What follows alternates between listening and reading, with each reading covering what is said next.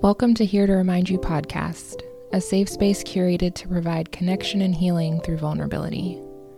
My main goal is to remind you who you are and whose you are. Everyone has desires, right?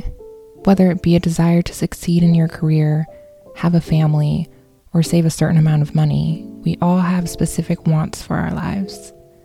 And with these wants come an ideal way we hope they'll play out. And of course, on a precise timeline of our own construct.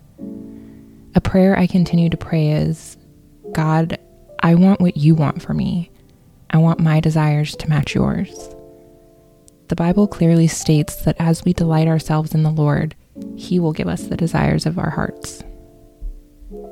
You know how you tend to be like the people you spend the most time with? That also applies to our relationship with God. The more we grow in relationship with Him, the more we look like Him. What He wants for us will become what we want for ourselves. The challenge often comes when what we desire is placed above God.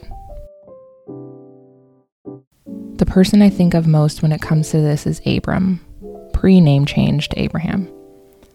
God made a covenant with Abram. He had him count the stars and told him his descendants would be that numerous. Abram believed God, and I think it was in that moment that God's desires for him became his desires too. Imagine being Abram and receiving that big of a promise from God. I'm sure he was overwhelmed with joy and anticipation for when this promise would come to pass.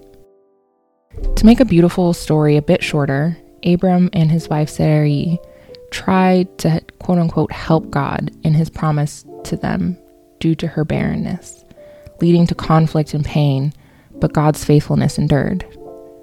God eventually changes their names to Abraham and Sarah and tells him that he is to name his son Isaac, and God will establish a covenant with Isaac and his descendants, his lineage ultimately leading to Jesus. Abraham is now able to hold his promise, the son with whom God favors, but soon his obedience is tested. God asks Abraham to sacrifice his son, the son he waited decades to have, the one who God said he would make his covenant through. God asked for him back. So Abraham takes Isaac to be sacrificed, lays him on the altar, and an angel of the Lord stops him.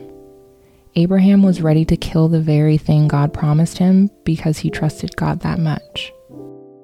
I'm sure God hasn't tested our obedience in that same manner, but what's the one thing you hold closest to your heart? What if God asked for it back? What if He asked you to stop controlling, manipulating, idolizing, and ultimately putting it before Him? Would you give it to Him or hold on tighter? Sacrificing my deepest desire, the very thing I prayed for, has shown me that if I can give that to God, there's nothing He can ask of me that I wouldn't do. He has my heart. I'm here to remind you, lay it down. God wants to be the number one desire of your heart again.